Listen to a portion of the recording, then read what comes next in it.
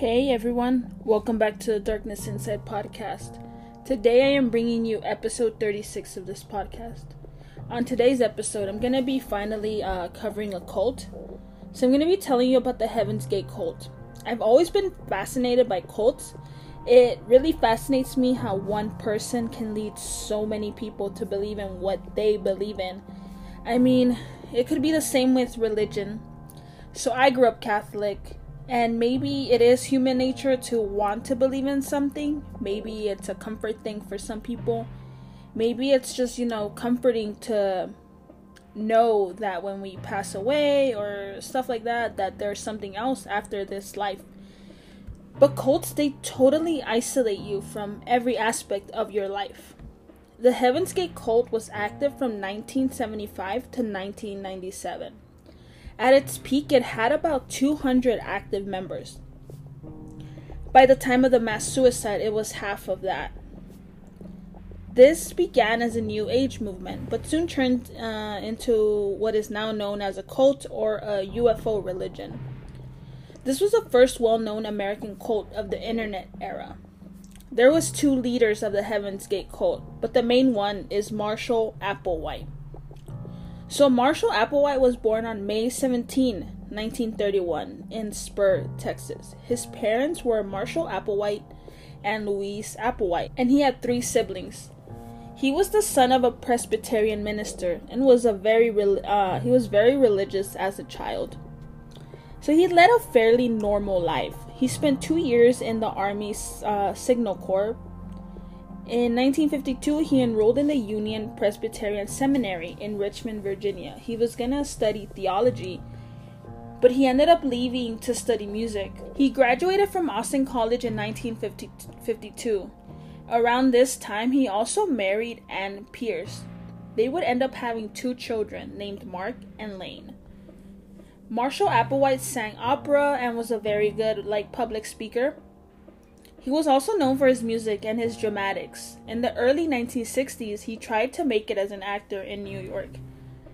He taught music at the University of Alabama in 1965, but was fired because he was suspected of having an affair with a male student. He returned to Texas to be the head of the music department at the University of Houston. So Marshall Applewhite became super depressed after his father passed away, and it is said that he had a psychotic break that landed him in a psychiatric institution. And this is when he met nurse Bonnie Nettles. Bonnie Nettles was always interested in astrology, UFOs, and various New Age philosophies. In a documentary that I watched, they actually interview her daughter, and she says that her mother always told her when she was a child that a spaceship would actually come and take them away. So she always believed in stuff like that. So Nettles convinced Applewhite that they were soulmates, destined to be together. The two were never romantically involved. Oddly enough, during that time they had met, both of them were actually getting divorces and their marriages were just falling apart. Applewhite would change his name to Beau, and Nettles changed her name to Peep. And they took a 6-month road trip across the U.S. Nettles also went by T. These nicknames that they had were because of the musical tones. Music would play a big influence in this cult as well. They also opened a store in Houston selling literature on astrology and religion. T and Doe appealed to members by reaching out to those that had been disillusioned by society and religion. They made their followers believe that they were different from everyone else. So this cult had a very wacky belief. They believed that the rapture would come, but that it would come in a technological way. And this way is by a UFO. Part of the cult's philosophy came from Marshall Applewhite's Presbyterian upbringing. They mixed the belief of extraterrestrials into Christian theology. Marshall Applewhite and Bonnie Nettles were huge fans of Star Wars and Close Encounters of the Third Kind. The theory was that Mary had been taken onto a spaceship and she had been impregnated with Jesus.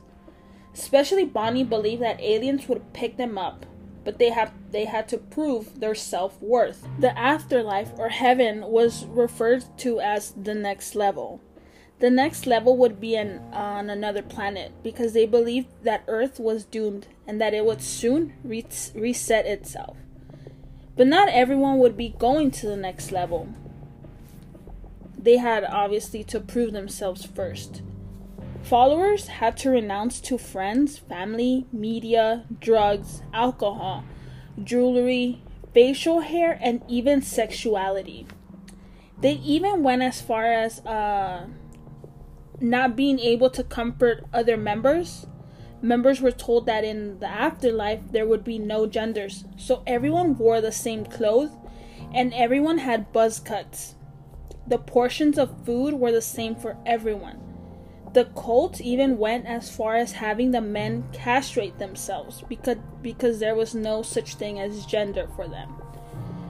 So the first time they actually tried castrating themselves, like they did it themselves, but obviously you know how that ended. The first one ended up in the hospital. So then they found a doctor that would perform the castrations. It is believed that about 7 to 9 men went through it, with those being Marshall Applewhite. But most of the men in the cult did not want it. Nettles and Applewhite were the only sources of truth. But they also created the illusion of that the members had choices. New names were also part of the cult's indoctrination. All names had 6 letters. It had 3 letters plus OD, as in ODY, and it was all capitalized. For example, Melody spelled MLLODY. Odie meant that they identified as children of the next level. Around 1974, they lived all over Southern California, and the group was called The Crew. At the beginning, they were more of a grassroots movement, meaning they recruited by passing out flyers and all those sorts of things. But then came the internet, and the Heaven's Gate cult became one of the first cults to use the internet to recruit and spread their messages wider. They even had their own website called Higher Source. That's how they also made money, by designing web pages. The turning point of the Heaven's Gate cult came when, in 1985, Bonnie Nettles died of liver cancer. So through Heaven's Gate theology, her body hadn't ascended. So by her death, the membership was already declining. This is when Marshall Applewhite had to adapt, and his ideas became more radicalized. He told the members that Bonnie had to die because she was paving the way for the rest of the members. He believed that he was the successor of Jesus, and that Bonnie was like God, helping him lead the pack. He now told the members that they were only supposed to be living in their bodies for a temporary time, and that the aliens would now only take their souls. So the soul at the time of ascension had to separate from the physical body. This is when he first introduced the idea of suicide. So in 1996 through 1997, the Hale-Bopp comet was passing through Earth and was actually visible for about 18 months. This was exactly the sign that Marshall Applewhite needed. He believed that the spaceship was traveling behind the comet. All they had to do was leave their physical bodies, meaning they had to commit suicide, so their souls would be free. So the cult actually started preparing for this. They recorded exit messages, and Marshall Applewhite even recorded a last message to get people to join the cult. He told them that this would be their last opportunity at eternal life, because the earth would soon reset. At that time, the cult was living in a large mansion in Rancho Santa Fe, California. It's about 2 hours from LA. So the mass suicide happened in 3 shifts, starting on March 23rd, 1997. All the members were wearing black tracksuits and armbands that said Heaven's Gate Away Team, which was a Star Trek reference. He claimed that the show gave him messages. They also wore Nike shoes, so there's no explanation to this day as to why they decided to wear Nikes. The group used a mixture of phenobarbital mixed with vodka and applesauce, and put a plastic bag around their heads. When the first group passed away, the second group would cover them with a purple blanket. It is said that Marshall Applewhite was in the second group to commit suicide, and his body was found separately. Next to their bunks, there was they had a bag with an ID, $5.75. Marshall Applewhite and 38 members of the Heaven's Gate cult would be found by police on March 26, 1997. The youngest member was 25 and the oldest member was 71. To this day, the Heaven's Gate website is still up and running, and that apparently people are still signing up to join the cult. To me, it's honestly, it's just crazy to me that people actually believed what Marshall and Bonnie were preaching. But many of these people that had joined Heaven's Gate had already been part of other cults or groups, so they were easier to target, I guess. Sociologists believe that conflict between Marshall's strict religious upbringing and emerging homosexuality led to a mental breakdown, and he suffered a schizophrenic episode. And Bonnie Nettles' influence reinforced his delusions, but also kept them from getting even further. Marshall and Bonnie truly believed that they were the two perfect beings and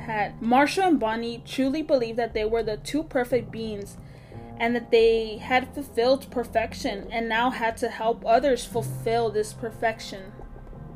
So let me know what you think about Applewhite's final message.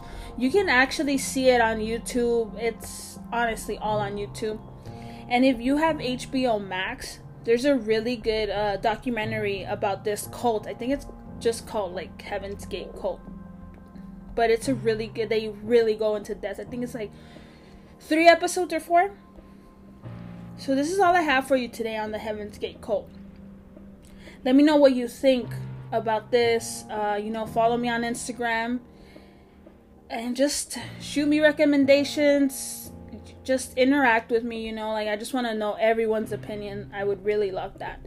So thank you for listening. Stay safe. See you in the next episode. And remember, beware of the darkness inside.